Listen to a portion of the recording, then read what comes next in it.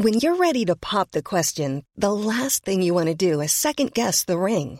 At BlueNile.com, you can design a one-of-a-kind ring with the ease and convenience of shopping online. Choose your diamond and setting. When you find the one, you'll get it delivered right to your door. Go to BlueNile.com and use promo code LISTEN to get $50 off your purchase of $500 or more. That's code LISTEN at BlueNile.com for $50 off your purchase. BlueNile.com, code LISTEN. Hey, I'm Ryan Reynolds. At Mint Mobile, we like to do the opposite of what Big Wireless does. They charge you a lot, we charge you a little. So naturally, when they announced they'd be raising their prices due to inflation, we decided to deflate our prices due to not hating you. That's right. We're cutting the price of Mint Unlimited from $30 a month to just $15 a month. Give it a try at mintmobile.com/switch. $45 up front for 3 months plus taxes and fees. Promo rate for new customers for limited time. Unlimited more than 40 gigabytes per month. Slows full terms at mintmobile.com.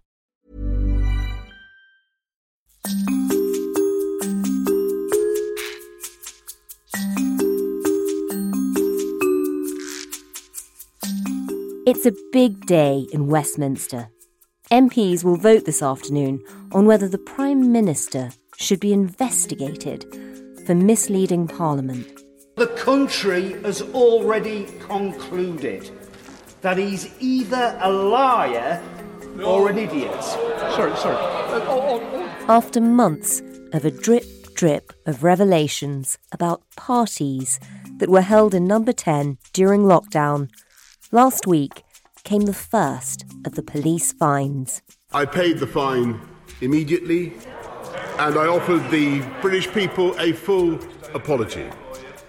There wasn't much surprise when the Prime Minister and his wife, Carrie Johnson, were fined for breaking lockdown rules. But one announcement from the police did turn heads in Westminster. I can confirm that the Chancellor has received notification that the Metropolitan Police intend to issue them with fixed penalty notices. After a week that almost brought down the Prime Minister and the Chancellor, the man who'd been widely touted as his replacement, where do things stand now? In a funny way, Sunak's weakness, in the very short term, has strengthened his boss, Boris Johnson. You're listening to Stories of Our Times from The Times and The Sunday Times. I'm Manveen Rana. Today, Boris, Rishi and the party line.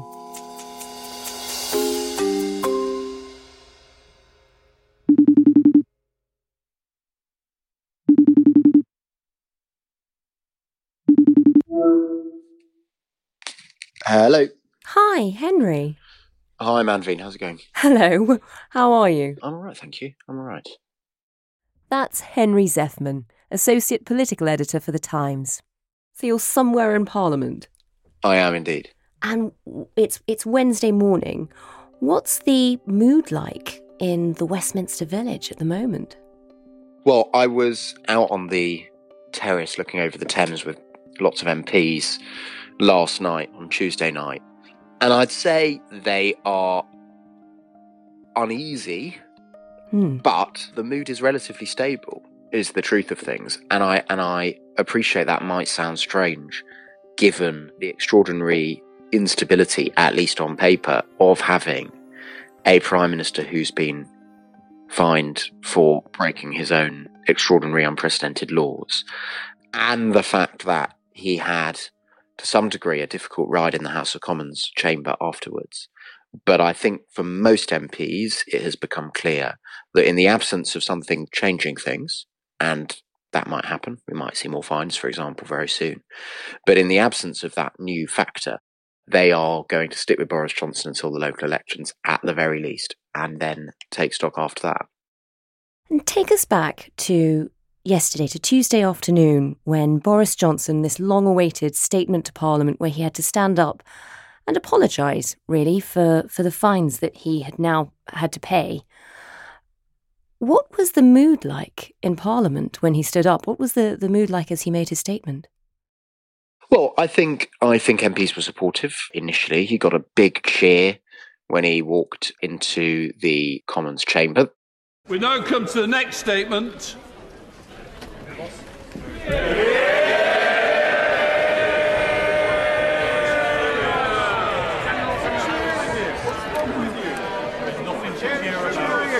I now call the Prime Minister to make his statement. Prime Minister.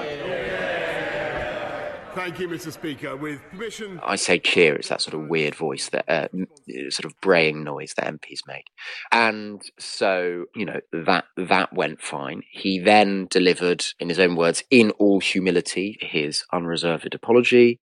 Let me begin in all humility by saying that on the 12th of April, I received a fixed penalty notice relating to an event in Downing Street on the 19th of June 2020.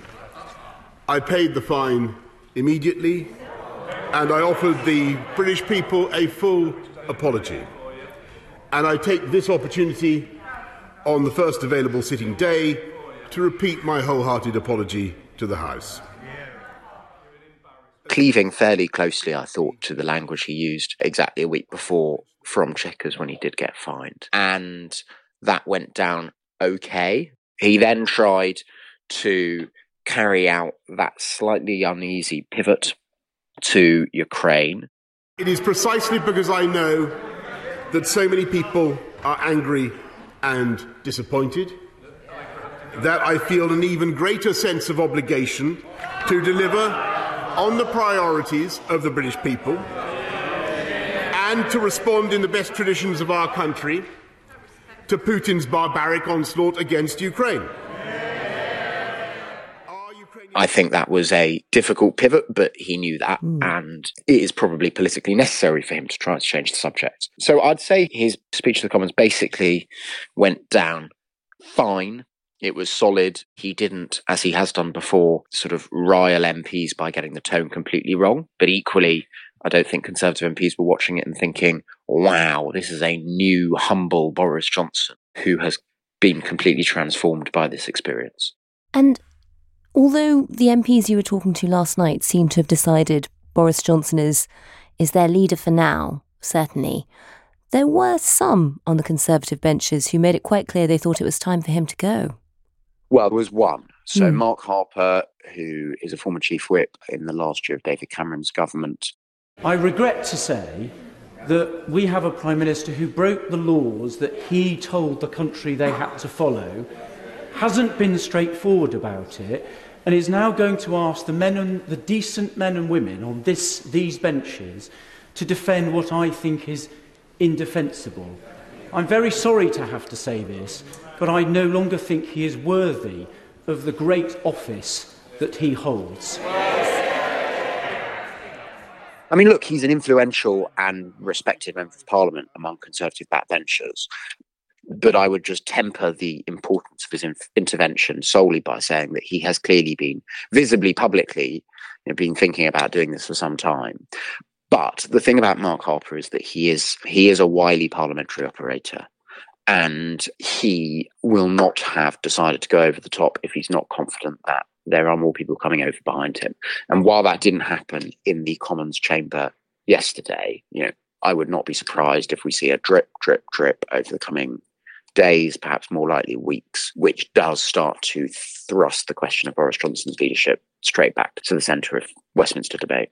And there are sort of more immediate moves for that already with this big vote that's coming up now on Thursday afternoon. Tell us a bit about that. What exactly is the vote? How would it work? And what are you hearing about what might come of it? So Labour have tabled a motion. We don't specifically know how it will work yet, but what we do in broad outline know is that they will ask the House of Commons to refer Boris Johnson for investigation to something called the Privileges Committee. It's a committee of fellow MPs. It's fairly rarely used, certainly not for things like this. To be clear, the Labour Party does not expect this vote to succeed, and I'd be stunned. I'm making a rod from my own back here, but I'd be stunned if it does. But what they do want to do by tabling this vote is force Conservative MPs either to vote and therefore put it on record that they don't want Boris Johnson to be investigated over whether he misled Parliament, which would be very useful for Labour because they can put that on leaflets in the local elections and indeed in the general election going forward. Or they force Conservative MPs to rebel, which makes the Conservative Party look divided.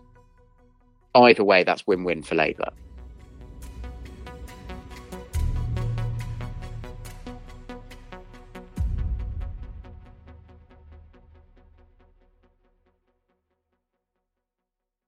Henry, all of that was a culmination of a week of high political drama. Take us back to this last week. It started with Boris Johnson on a bit of a high in Kyiv, being hailed as a hero even by some of his critics. But by Tuesday, the headlines had changed. Well, look, it was not expected to be a big political week. I think that's a really important point. Recess, MPs disappear from Westminster. A lot of journalists disappear from Westminster, for that matter. Tuesday was a relatively quiet day. I was having lunch with a couple of colleagues in the House of Lords canteen, and midway through my very tasty fruit salad, suddenly we got an alert saying that Boris Johnson had been fined by the Metropolitan Police for breaking lockdown rules. Today, I've received a fixed penalty notice from the Metropolitan Police relating to an event in Downing Street on the 19th of June 2020. It was a moment that we had thought was likely to come, though not certain. But what was absolutely certain was that it was a big moment for Boris Johnson. Let me say immediately that I've paid the fine and I once again offer a full apology. What subsequently became clear is that since that morning when the Metropolitan Police had called Downing Street, it sparked a day of extraordinary panic at the top of government and I think set the ball rolling on some really significant events of constitutional gravity that it's still quite unclear where they'll end. Well, talk us through that day. It does seem to be key. What sort of preparation was going on for all of this behind the scenes in Number 10 already? Well, they'd wargamed what they would do. And of course, worth remembering that Boris Johnson has been grappling with questions of what they did in Downing Street during lockdowns for months now. In fact, he's been grappling with them for so long that he dispensed with his previous communications director and chief of staff who handled the initial fallout arguably relatively badly, certainly Boris Johnson thought so, and replaced them with new people. He's got a new chief of staff, Steve Barclay, unusually an MP and cabinet minister. He's got a new director of communications, former BBC journalist Kuta Hari. And they had come up with a response. But two things that weren't necessarily expected. One is for it to come during recess. So Boris Johnson was at Chequers, his chief of staff, Steve Barclay, was in his Cambridgeshire constituency. Hari, his director of communications, was in Egypt. But the second thing they hadn't necessarily reckoned with was that Rishi Sunak, the Chancellor, would also be fined. And that transformed the political dynamics of the day, because a story which we had expected and Downing Street had expected to be about Boris Johnson becoming the first Prime Minister to be found to have committed a breach of the law while in office, actually became a story for much of the day about whether the Chancellor, the next most senior person in the British government, might quit. And that gave the day a much more chaotic flavour than I think any Downing Street war game might have anticipated. That really was a surprise to all of us. We'd seen Rishi Sunak making lots of statements during the whole Partygate crisis where he seemed certainly to believe he was innocent of all of this. I remember a few months ago, really not that long before he did end up getting fined, he was asked at the end of an interview by Sky News whether he expected to receive a questionnaire, which was the form in which the Met was interrogating these events. Have you received your questionnaire from the Metropolitan Police yet? No. Are you expecting to receive one? No. Are you worried about... I don't know. Do you believe you may have broken the rules? No. The lockdown rules? No, OK. Does the Prime Minister have your confidence?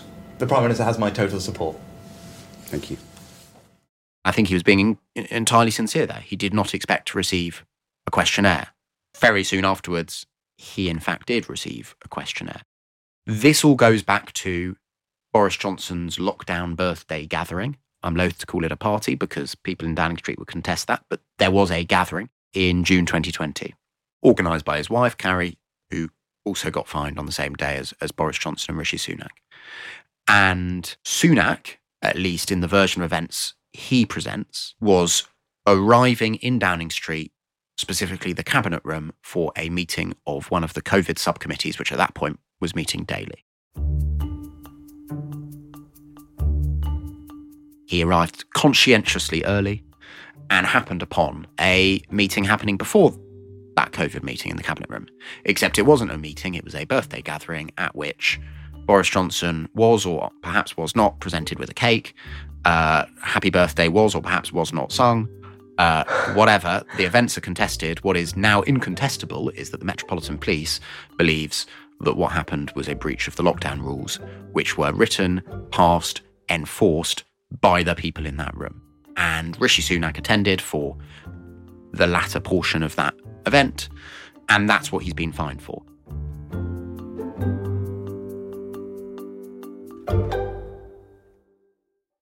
Just to confirm, I've got this right. So he wasn't expecting to get a questionnaire from the Metropolitan Police, sort of being asked about whether he'd done something wrong, because he hadn't actually been invited to this party. He hadn't really been at the party. He was just early for a meeting that was happening in the same room as the party. Well, look, that's the Sunak version of events. Look, it's always worth remembering that we haven't heard him say any of this in public. So I do my best, my colleagues at the Times do our best to speak to people as close as possible to these events and as close as possible to Rishi Sunak and get their version of events out into the public view. But Rishi Sunak has never been questioned and certainly never answered extensively on this. But my firm understanding is that, yes, that's his defence. That is the defence he advanced to the Metropolitan Police. Rishi Sunak, I'm sure, would crave an explanation from a senior Metropolitan Police officer about why they didn't accept his version of events. But the crucial political fact is that they didn't, or rather that they decided that whatever his version of events, he had broken the COVID laws. And as a consequence, he has been left in a very difficult political position, and the government more generally is left in a very difficult political position. So this fine for Rishi Sunak came out of the blue. It sparked for him a huge day, really, of trying to decide whether or not he should quit.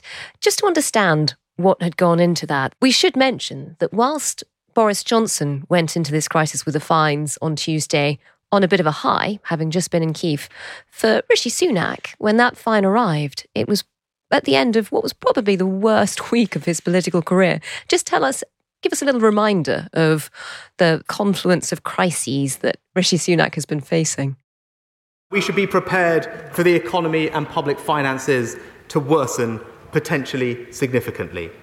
So I am doubling the Household Support Fund to £1 billion with £500 million of new funding. Local authorities, Mr. Speaker, are best placed to help those in need in their local areas, and they will receive this funding from April. The Spring Statement was relatively warmly received initially by Conservative MPs, though some had hoped that he would go a bit further to addressing the cost of living crisis.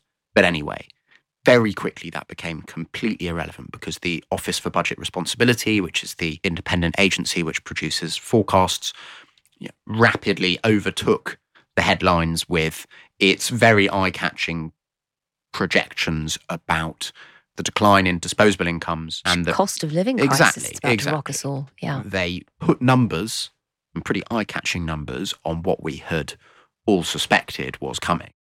With inflation outpacing earnings and taxes due to rise from this April, real living standards are set to fall by more than 2% over the next 12 months, their largest financial year fall since records began in the mid-1950s.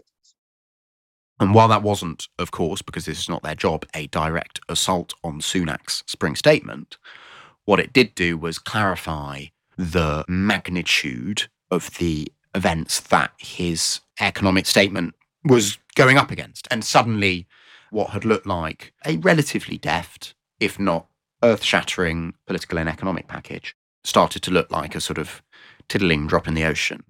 So that didn't go particularly well, although nothing as compared to what was about to come.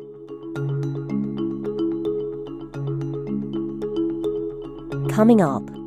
To smear my wife to get to me is awful. She loves her country like I love mine. But first, a quick word from a colleague. I'm Josh Glancy, special correspondent for the Sunday Times. and it's my job to make the newspaper as interesting and entertaining as possible, whether reporting on British drinking culture or interviewing anyone from Joan Collins to Malcolm Gladwell to the cast of Succession. I love my job because I get to meet some of the most interesting people around and then share it with everyone else. We can only do this thanks to the subscribers of The Times and The Sunday Times. So please subscribe today by visiting thetimes.co.uk/stories of our times.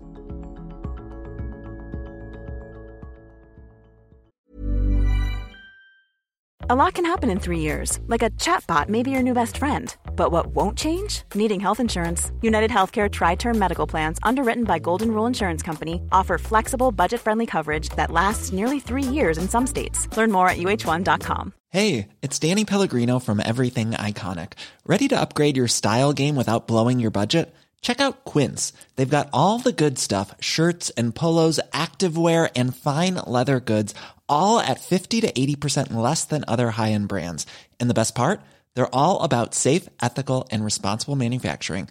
Get that luxury vibe without the luxury price tag. Hit up quince.com/upgrade for free shipping and 365-day returns on your next order. That's quince.com/upgrade. Many of us have those stubborn pounds that seem impossible to lose, no matter how good we eat or how hard we work out. My solution is PlushCare. PlushCare is a leading telehealth provider with doctors who are there for you day and night to partner with you in your weight loss journey. They can prescribe FDA-approved weight loss medications like Wegovy and Zepbound for those who qualify. Plus, they accept most insurance plans. To get started, visit plushcare.com/weight loss. That's plushcare.com/weight loss.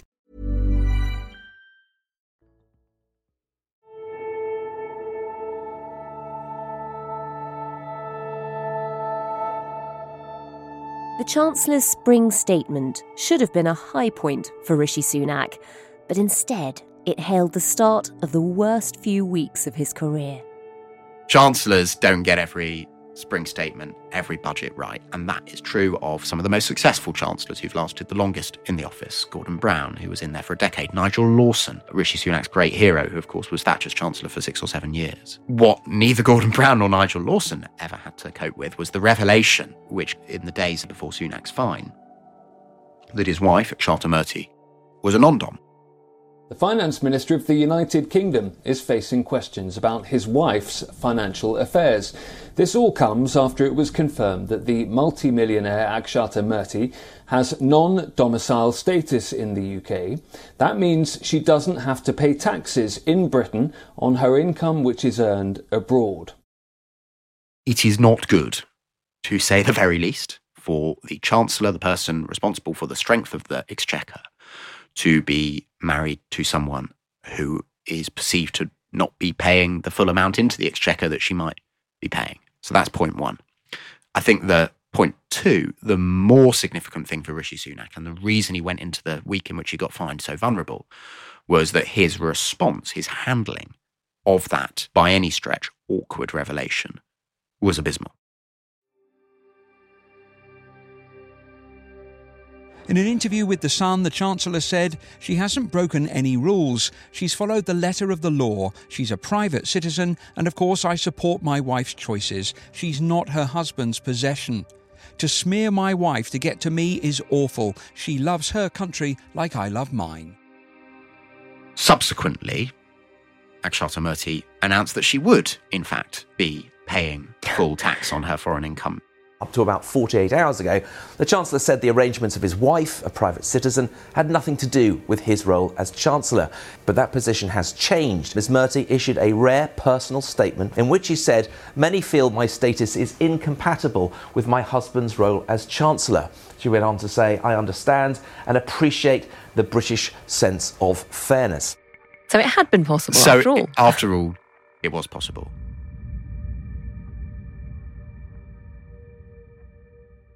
Conservative MPs started to question more seriously than ever before the political savvy of the man that many of them saw as the inevitable successor to Boris Johnson. Even over that period, by the way, we think Sunak considered relatively seriously whether he should quit. What I'm told he did not anticipate when deciding to persevere was that just a few days later, as he and his family recovered in his North Yorkshire constituency from the turmoil of those past few days, that he was about to be plunged into further, deeper turmoil. Talk us through that. You say he was already thinking about possibly resigning, and then the fine comes. Talk us through that day and Rishi Sunak's, the decision he had to make within hours. Well, it hadn't actually struck Downing Street initially, or 10 Downing Street, I should say, because of course Sunak is 11 Downing Street. It hadn't actually struck them that he might quit. Johnson and Sunak had a phone call shortly after, or almost immediately after they were notified that they were being fined. They agreed that they'd put out a statement saying that they'd been fined and that they were paying up. And that's what happened. Then minds in Downing Street, 10 Downing Street, turned to what Boris Johnson would say later. They knew that he had to get a clip out there before the 6 o'clock news, basically, on some channel I've never heard of called the BBC. And it didn't seem to cross their mind that they had a problem with the Chancellor. But in the meantime, Rishi Sunak was having a wobble, I think it is fair to say. We're told that initially his strong instinct was that he should resign. He was furious that he'd been fined. He didn't think he deserved to be fined, but he could also see the case that, as has been said this week, lawmaker can't be lawbreaker, and that the honourable course would be to quit.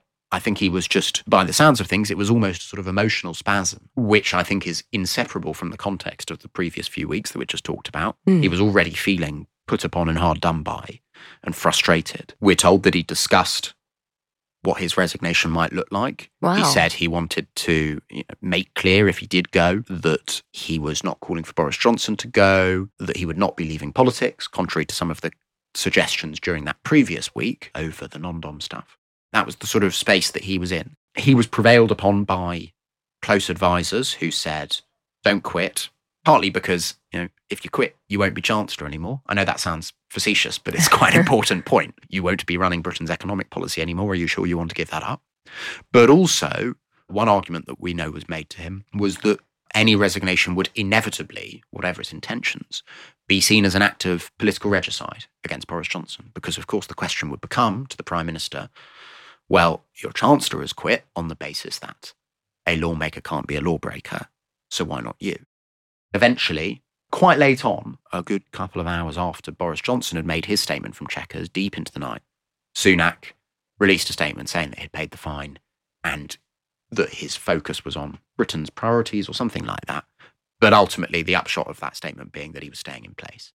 But the length of that wobble from, early afternoon when the fine was announced to quite late in the evening, the sort of time of night I can attest where newspaper front pages suddenly have to get rewritten if the Chancellor makes clear that they're not resigning, despite what you might have expected. Panic all round. Absolutely. It's the most important consequence, of course. That length of time exhibited quite clearly the difficulty of the decision that Sunak had faced.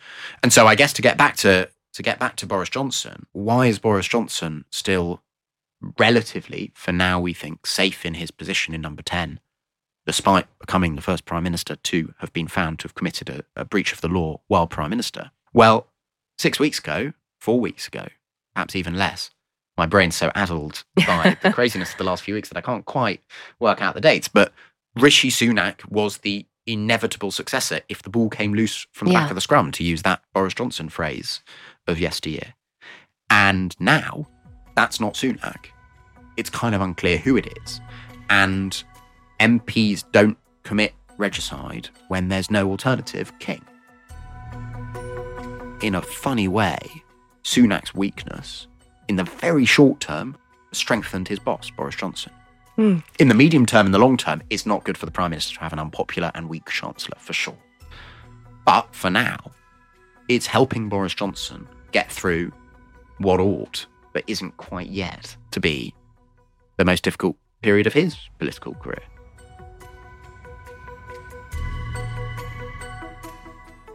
That's so interesting. So until last week, we had months, really, of the Partygate scandal looking like it might just unlodge Boris Johnson from number 10. It was so serious. It was incredibly damaging to his reputation, whereas Rishi Sunak was very much looking like a clean pair of hands. As of last week, when the fines came through, weirdly, Rishi Sunak is now weaker than Boris Johnson as a result of them. Absolutely. He's come out worse. That's absolutely right for now. For now. But that's an important caveat, because the Metropolitan Police is investigating 12 events. We don't completely know, but we think that Boris Johnson attended or is involved in at least 6 of them. So this is one of them, one of those 6 for which he's been fined. But if he gets another fine in, say, a fortnight, and another fine, say, a fortnight after that, and so on up to 6, then you get to a point at which the fact that the Chancellor got fined way back when is no longer the defence or the sort of factor that it is now. Perhaps at some point the public just go, this is ridiculous, the scale of the rule breaking. And we had a poll in the Times this week, carried out for us by YouGov, which said that almost 2/3 of British voters say that if Boris Johnson gets more fines, they want him to resign. So let's see. The crucial factor here, or a crucial factor here for Conservative MPs, comes in May the 5th, local elections. As ever with these local elections, it's a slightly complicated patchwork of places up around the country, but Conservative MPs will be watching, not just in their local areas, but nationally, to see whether those election results suggest that Partygate has really harmed Boris Johnson with voters, really significantly. If it has, then that's much likelier to make them move against him. But you come back to the same question. Who are they going to install in his place? And it's probably not now Rishi Sunak, at least not in the near future. And that is the question that they'll be asking themselves before they decide, if they do decide to do so, that they want a leadership election. I do think it is too easy to pass over the seriousness of what has happened. Yes, we expected for some time that the Prime Minister would probably get fined, but that shouldn't blind us to the gravity of him being fined and what it means, which is that he was a lawmaker who broke the law.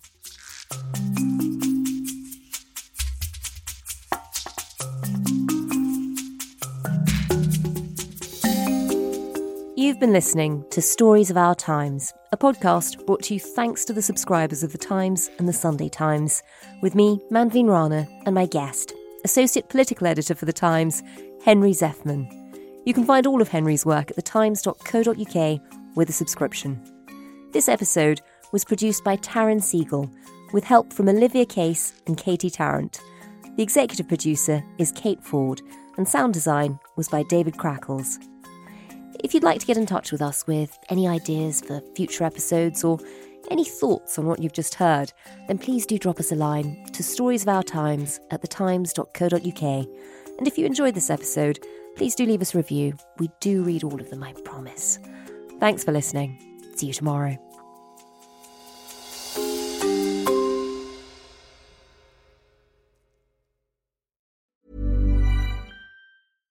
Hi, I'm Daniel, founder of Pretty Litter. Cats and cat owners deserve better than any old-fashioned litter. That's why I teamed up with scientists and veterinarians to create Pretty Litter. Its innovative crystal formula has superior odor control and weighs up to 80% less than clay litter. Pretty Litter even monitors health by changing colors to help detect early signs of potential illness. It's the world's smartest kitty litter.